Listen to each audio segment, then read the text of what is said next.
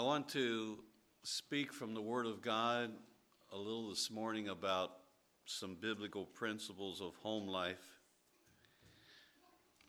I think there's some very, very vital reasons why in the devil's work upon the human race and family, why one of his central attacks against homes, against genders, against purity, against the wholeness of Christian home life. I don't need to tell you that. You know that's true.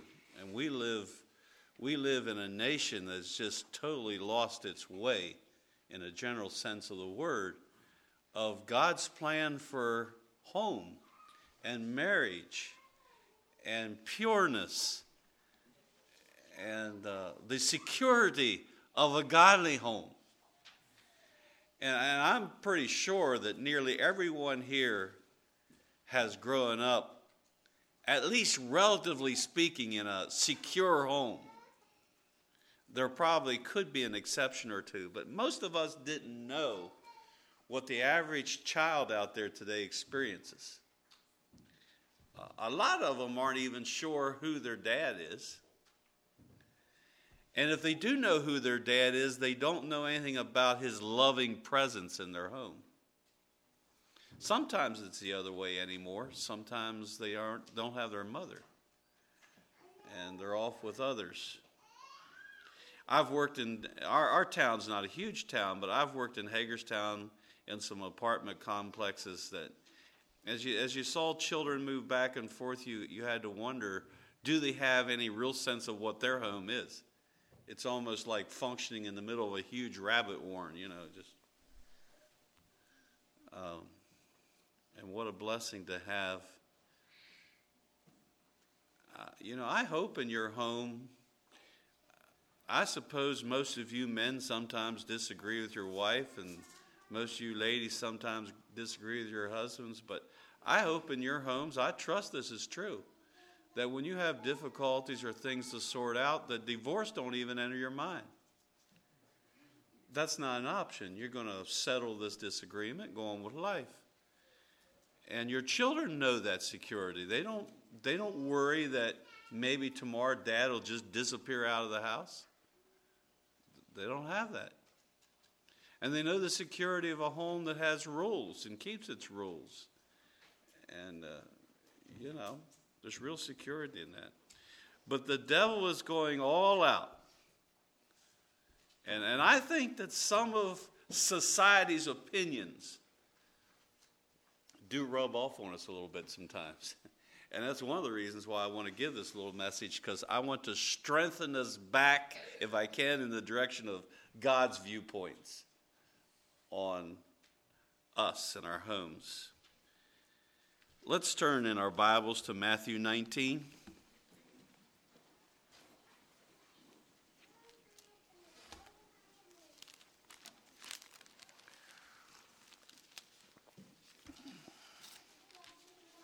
If you see a huge demonstration in our days today, one of them may well be about genders and not just male and female, but something in between.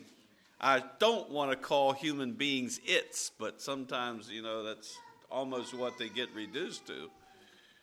They're not sure what they are. But I hope we're convinced of what the Bible says, that God made male and female.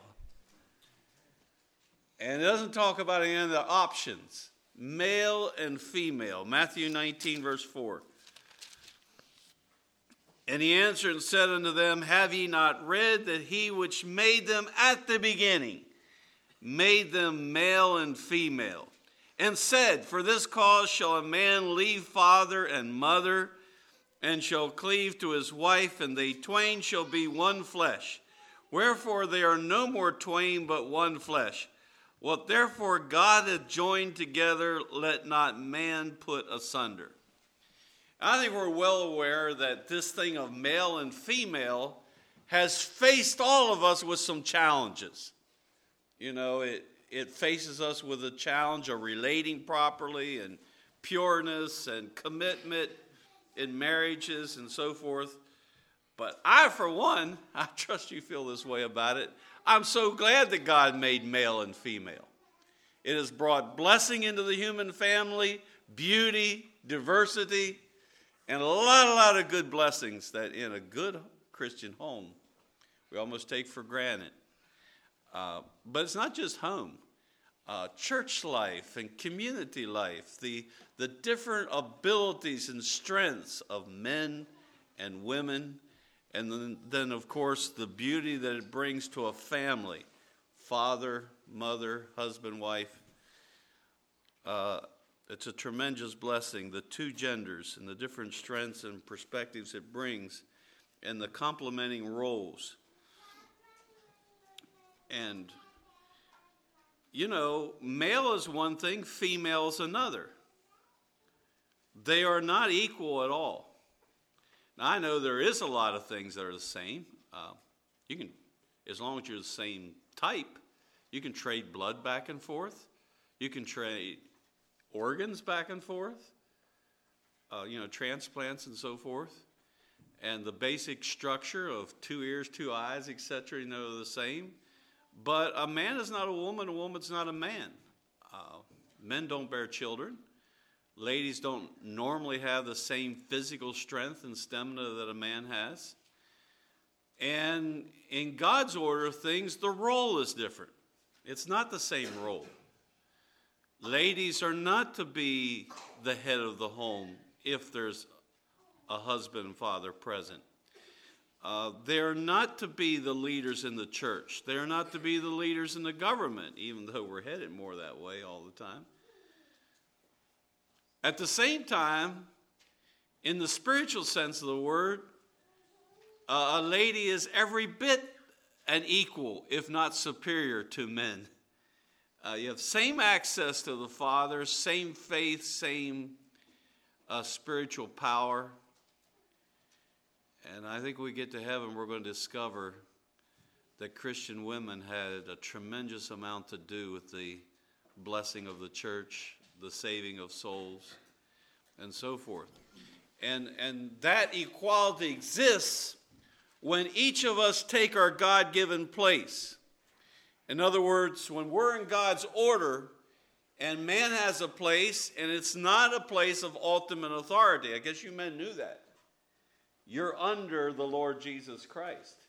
You are under authority. And then you have a role of authority. But that role of authority you have is only worth something, really, if you're under authority.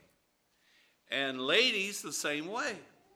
You have spiritual authority. You have spiritual power when you're in your place. It's a little like this. I've used this little illustration sometimes, and natural illustrations break down, but you go in here to South Boston. I guess it has a couple policemen. It should be big enough for that. You can go to South Boston and you can go up to a traffic light, and that traffic light can be showing green. And there can be this little young guy there. We're going to say he's 5'8", 22 years old, and maybe he only has average intelligence. You may be smarter than him, older than him, stronger than him, and you shouldn't do this anyway as a Christian, but you'd have the capability of getting out of your car and beating him up, throwing him off the ditch and go on. But I tell you what, and the light's green, if that little guy raises his hand and says, whoa, and he's got that police uniform on and that badge, you better stop. You say, why? Now, why do I have to listen to that little guy? Well, you have to listen to that little guy because he's under authority.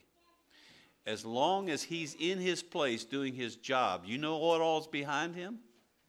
All the authority and power of the state of Virginia and clear back to the country itself will back him up as long as he's under authority. He can stop you and keep you there for 2 minutes if he needs to. It doesn't matter. because he has authority because he's under authority. And you, man or woman, have spiritual authority when you're under authority.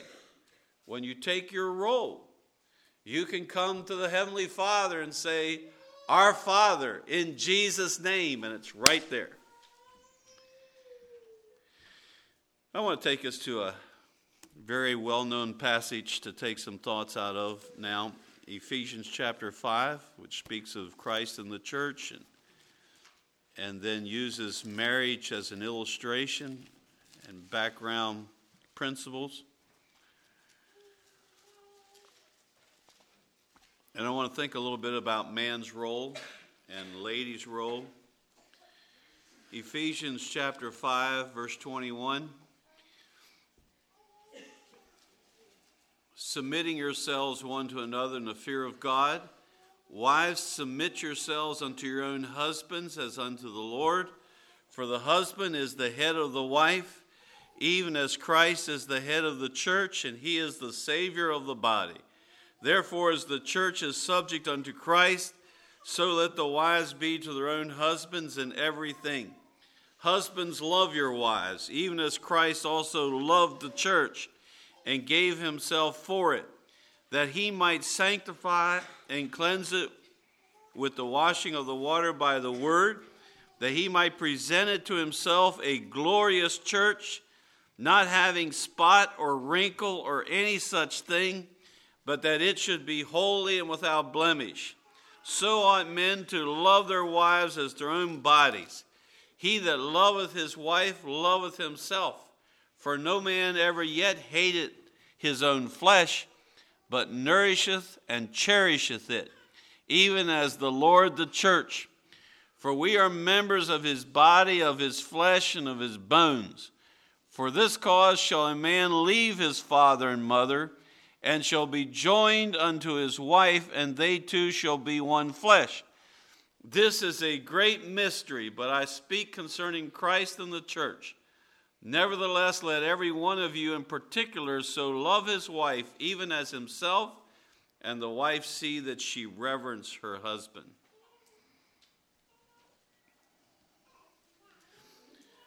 Now, in the general sense of the human race, I think the number one characteristic of the fallen nature of mankind is self. Self-centeredness, self-interest, self-government. And of course, all that stands up then in rebellion against God. And that's the fallen nature of man. And the first commandment, you know what that is, right? You love God with everything you have. And that's that agape love, God-given love. And the nature of God-given love, of course, the second commandment then is your neighbor as yourself. The nature of God-given love is willingness to sacrifice for the good of another. While it might well include red roses and warm fuzzy thoughts and all that, the essential nature of love is not so much flowers and embraces, but it's a commitment to sacrifice. I will give of myself for your good, especially spiritual good, that we want others to prosper in their relationship to God, and I'm willing to give of myself. And so then the opposite of love is not per se hate. The opposite of love is indifference. And I don't really care about you. What I care about is me. Now, men, we got a jolly good dose of that. I mean, if we don't have God work in our heart, we by nature take what we want from me. And I would say the greatest evil that men do against women is selfishness. Taking advantage of them, doing what I want for me. And it can be real little stuff, but real stuff. Like, I can see the trash cans getting full, but surely she'll do something about it. I can see that little Johnny's being a regular rebel, but she can get out the switch. I can see that dishes are piling up on the counter, but isn't that her job? You know, and And we're selfish. If we're not careful, we're really selfish. And so it's interesting. You would think on wedding day that sure the man loves his wife, but it's interesting that the Bible really puts emphasis on you love your wife. And that's another way of saying you sacrifice for her. You aim to take care of her and make sure she's happy and make sure she feels secure. Ooh, I just jumped all over my toes or somewhere on my body anyway.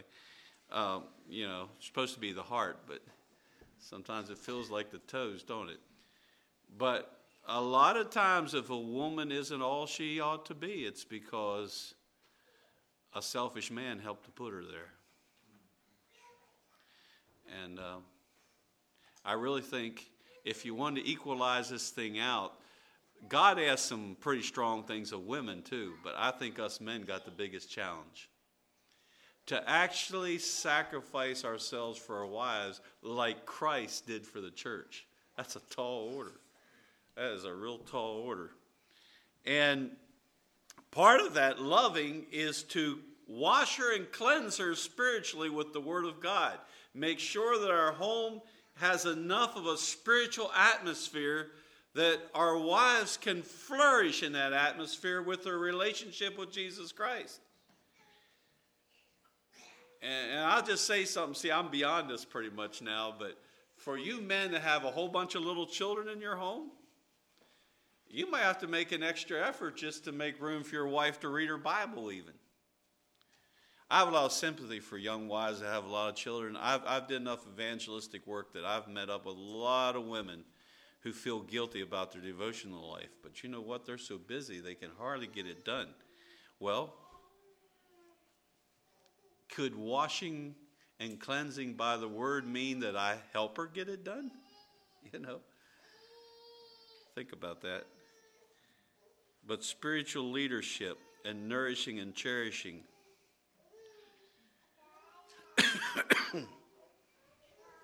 I'm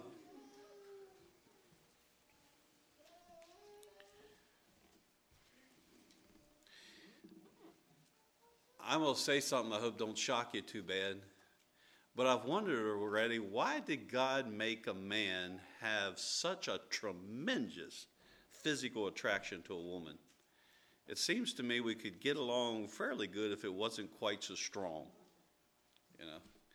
And I did some thinking about that. Why did God make a man? I mean, you women don't know anything about this, but I can be down here in South Boston and see a woman that I absolutely know nothing about. I don't know her background, don't know her personality. I don't know if she's a sweet lady or if she's a regular tagger. I don't know if she's honest or dishonest. I don't know if she's a crook or, I don't know anything about her. But she's beautiful. And if she's indecent and beautiful, there is an absolute natural, immediate attraction to her. And I believe God can give Christian men grace that when they realize that's going to happen, they immediately say, but she's not my wife, so no interest. And you turn away from that. But you can't deny that at the physical level, it's there, just like that. And why did God make us that way? And I think he had good reasons. And I've wondered if one of the reasons is that with us being so selfish, maybe we would never want to go to all the work of taking care of a home and children if there wasn't something to draw us in. I mean, I don't know how you would think about that. But I think another thing, God just wanted to be good to man. Because all that beauty and attraction is a blessing within marriage and the home. And we can enjoy that. That's a blessing. And listen, you ladies that don't understand it, I'm going to try to give you a crude illustration. I think, when we go out there in society and we meet all this display, it'd be a little bit like if you had a job and on the way to your job each day, you had to go through this corridor of dress material for about 100 yards. And it would be real attractive dress material of just the favorite kinds. And you were expected to go down that corridor and not look or want or touch each day. That gets close. And you know, if you can't handle that, I guess there are some alternatives, right? Number one, it really helps, and I hope you can understand what I'm saying. It really helps if your husband keeps you well supplied with that beautiful dress material at home. That's one thing that really helps. And so if you can be the loving, tender wife, that will help him. Another thing is there's probably another way to get to that job. So take a different corridor where there's pots and pans or something, you know. Don't go down the dress material aisle. Anyway. But I think that Christian wives can help their husbands combat selfishness, and they can be a gift and blessing to him. In the end, though, men, it's ultimately our responsibility to live right with God. Our wives can help us, but it's our job. And if we're not doing our job, we can't blame it on her. But love your wife. You see, the attraction and desire, the loneliness, the need to be complete, the desire for a wife, that's all proper in its proper place, but it's not of itself sacrificial love. And probably the young man that comes to the marriage altar doesn't know yet what all that's going to cost him down the road. And it's different costs for different people. Sometimes wives get sick. Sometimes they pass away. Sometimes there's problems, and we don't know what we're going to face. But that commitment there.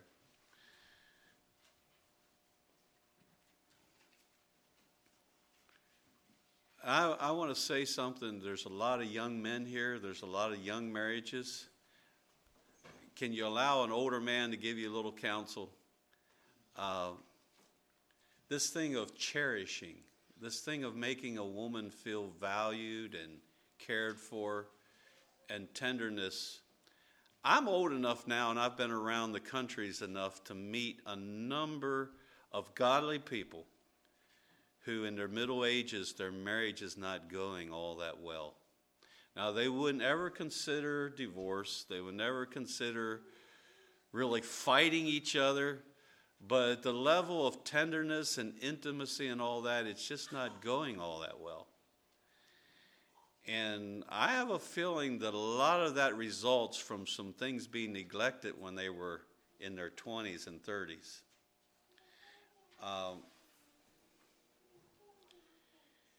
I'll just tell you this story about one couple I knew. You probably know this man. He's widely used as an evangelist. And we were close enough that he told me at one point that things just weren't going all that well in their marriage. And I know even the wife had a nervous breakdown at one point. I can't say that was because of the marriage, but I just know that things was going really rocky. And then some years after that, he told me, he said, we are having some of the best years in our marriage that we've ever had. And so they were in my home, and I knew them well enough that I just took the plunge and I asked them. I said, what has brought like revival to your marriage? Why is things going so much better than they did? And the wife answered the question. You know what she told me? Me and my wife were both there.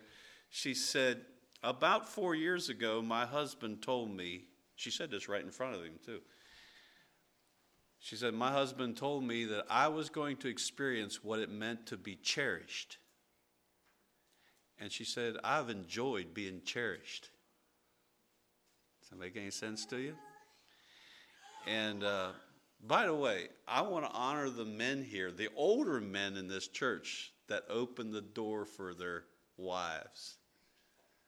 It's a little thing, but it's a symbolic thing that's worth it.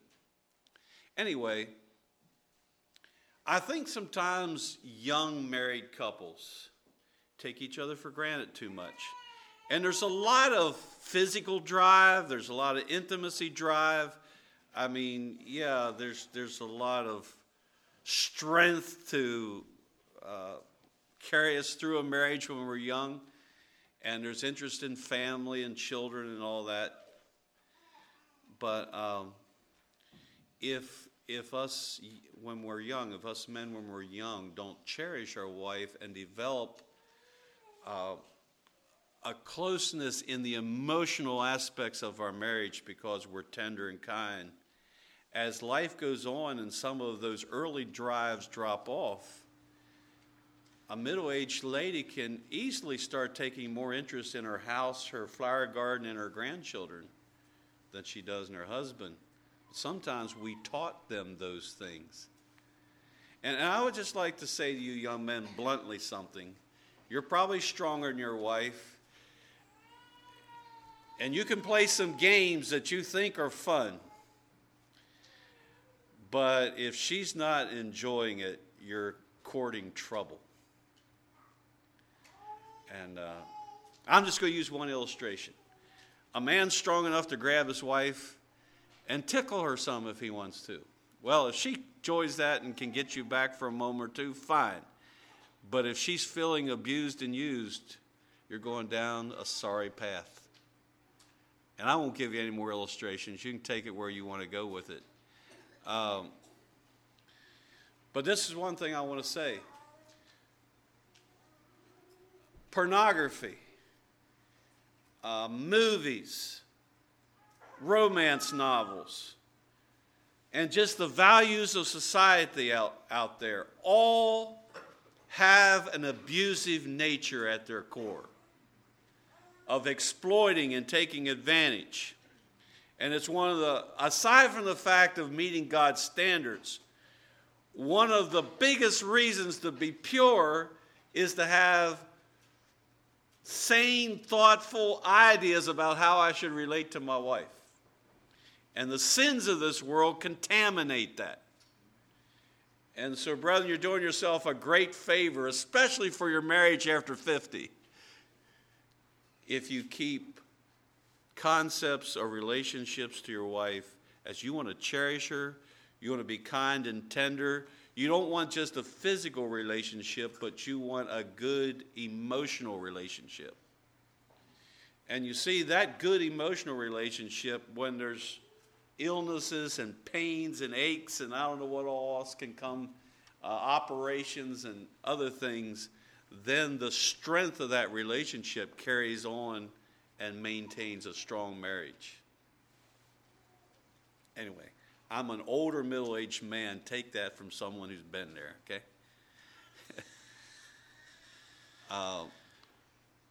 And I know where those values have been cultivated, people into their 80s and 90s having a very good relationship as married couples.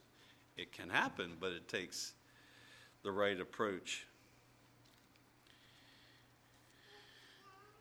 If we allow ourselves to be corrupted morally, it will corrupt our heart, and when we have a corrupted heart, it will bring hurt and loss. That's just in a nutshell how I would say it. If we allow the world's values, it's amazing to me, I need to get on with this, but it's amazing to me that in the world how the devil plays this whole thing one against the other. Women cry out, this was a huge thing in this past election, if you was paying any attention, that, who's for women, who's against women, and they really make a big deal out of this. No way should men exploit women. But then the women are spending full-time effort, full steam ahead to be as seductive as they possibly can be and be objects of desire. And what a mess. What an absolute mess they make out of it.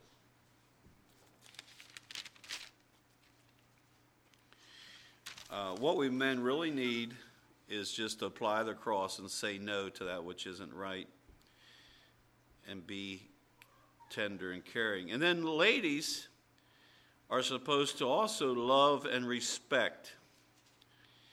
And one of the great lies in today's world is that a man needs to be honorable and earn his place in a lady's life.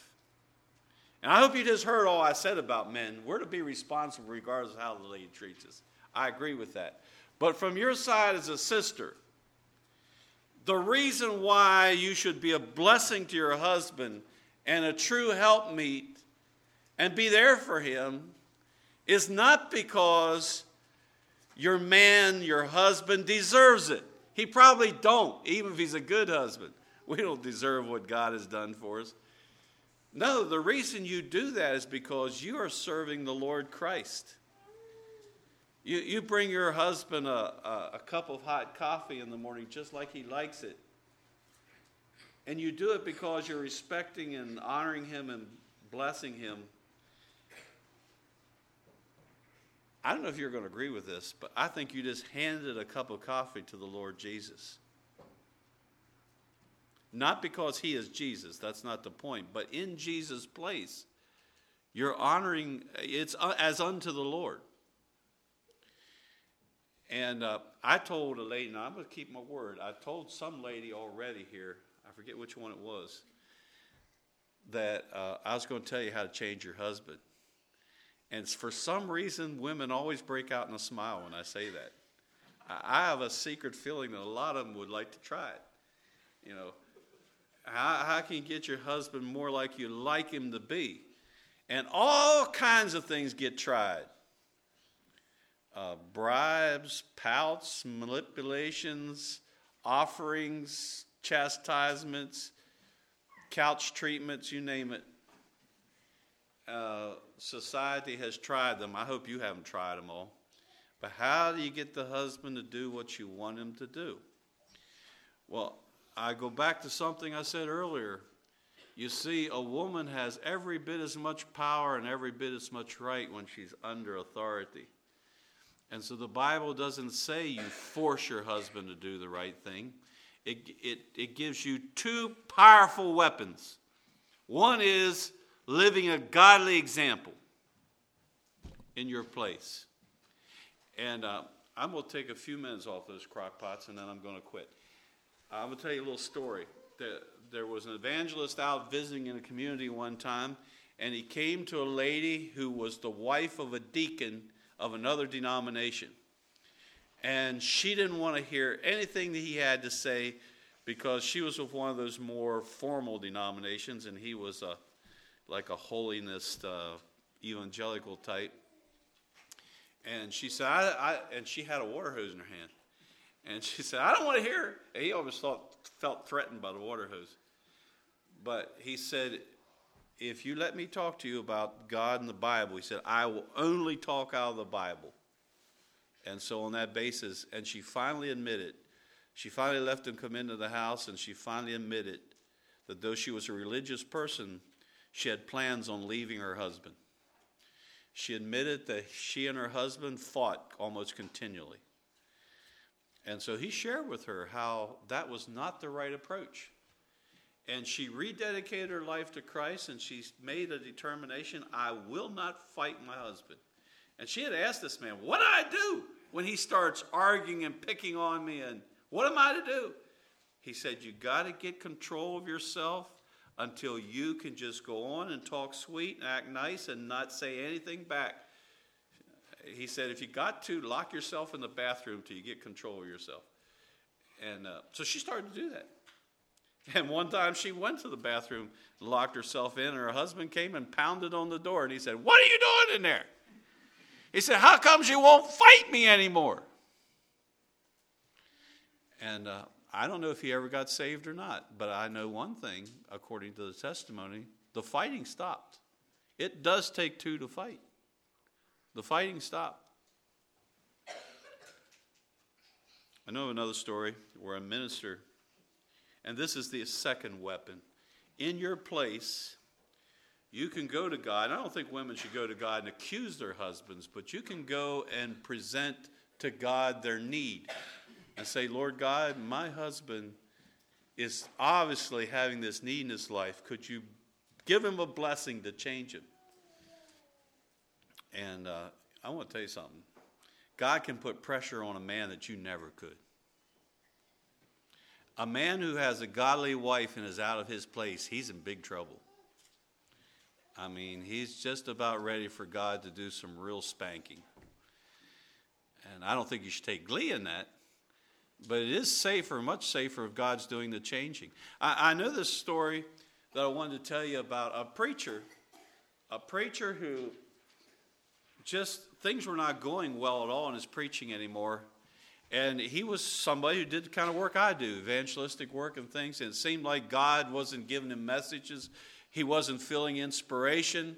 He wasn't seeing any results. And he was called to go in another state to preach for a week. And he told his wife, he said, I'm going to go do it, but this is the last one. When I'm finished this week, I'm going to resign the ministry. I'm going to quit. It's not doing any good. He was just totally discouraged. And his wife didn't give him a hard time about that, but she made a decision. She made a decision that she was going to fast and pray that week for her husband. And various times through the week, as most of us do when we're away like that, he called back and she'd ask him how it was going. And he'd say, well, I'm this many nights through and I got this many more and I'm going to quit. And all the way up to the end of the week.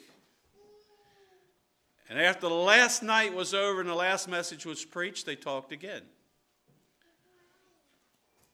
And she said, how did it go? And he said, dear, I don't know what happened. But he said, tonight when I got up to preach, all of a sudden I was anointed, I was blessed, I had a message. It flowed. I don't know, I guess it affected people. And he said, I guess I won't quit. And somehow God gave her the grace to not say really anything and hang up the phone. But she knew what had happened. By the way, that's called pushing. Pray until something happens. And don't ever resort to carnality to try to make things better in your home. Try God. Try God and His grace. And because I've been in foreign mission work and stuff, whatever the reasons, maybe it's their emotions, maybe it's their tender heart, but the fact of the matter is that ladies tend to respond faster to the gospel than men do. And so I've seen lots of cases where ladies were Christians and converted and their husbands were not. An unconverted man's a real rascal in most cases. I mean, that's just the way it is. And so I've seen a lot of cases where women were true to their husbands and they did not deserve it. It's not unusual that eventually those men break and become Christians. That happens. That's one thing that happens. But we have to acknowledge that they don't always.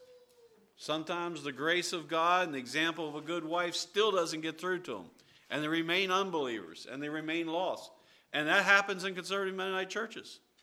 Sometimes men lose out, and despite of all efforts, they don't come back and they don't change their hearts.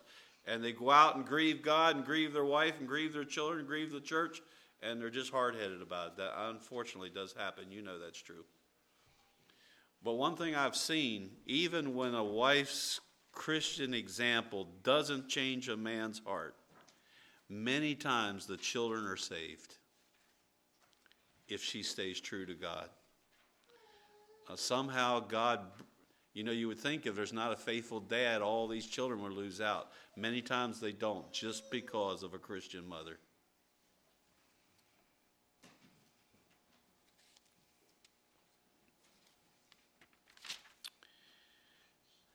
I was going to talk about children a little bit, but I'm going to quit. I'll just make this comment. I think the Bible's opinion on child training are still legitimate and still what works. Love them, spank them, be united as mom and dad about the rules. So I'll just give you those three things quick. I've had a child or two that for a while went astray. I know what it is to be a grieving parent. And I would say one of the strongest verses in the Bible is the last verses of the Old Testament, where it says the Spirit of God will turn the heart of the fathers to the children and the heart of the children to their fathers. So now I'm adding a little bit that I said I was going to go ahead and close, but I won't just finish that. If you sense your children getting older and you sense you're losing the heart of one of your children, just make that a prayer request. That'd be my number one counsel. Pray that God will turn your heart toward them. You might think you love them tremendously. Just go ahead and pray that prayer anyway. Lord, turn my heart toward my children and turn their heart toward me. It's a powerful concept when God solidifies the bond. But yeah, when they're younger, God's chosen remedy for rebellion is the rod. And blessed the child whose parents stick together on things. Mama says to Johnny, Johnny, take out the trash. And Dad sees that the trash don't move. Johnny's got a problem coming because Dad's going to make it stick. Bless the child that has that kind of unity instead of separate opinions. So God bless you. I hope that you men will be tender and kind to your wives.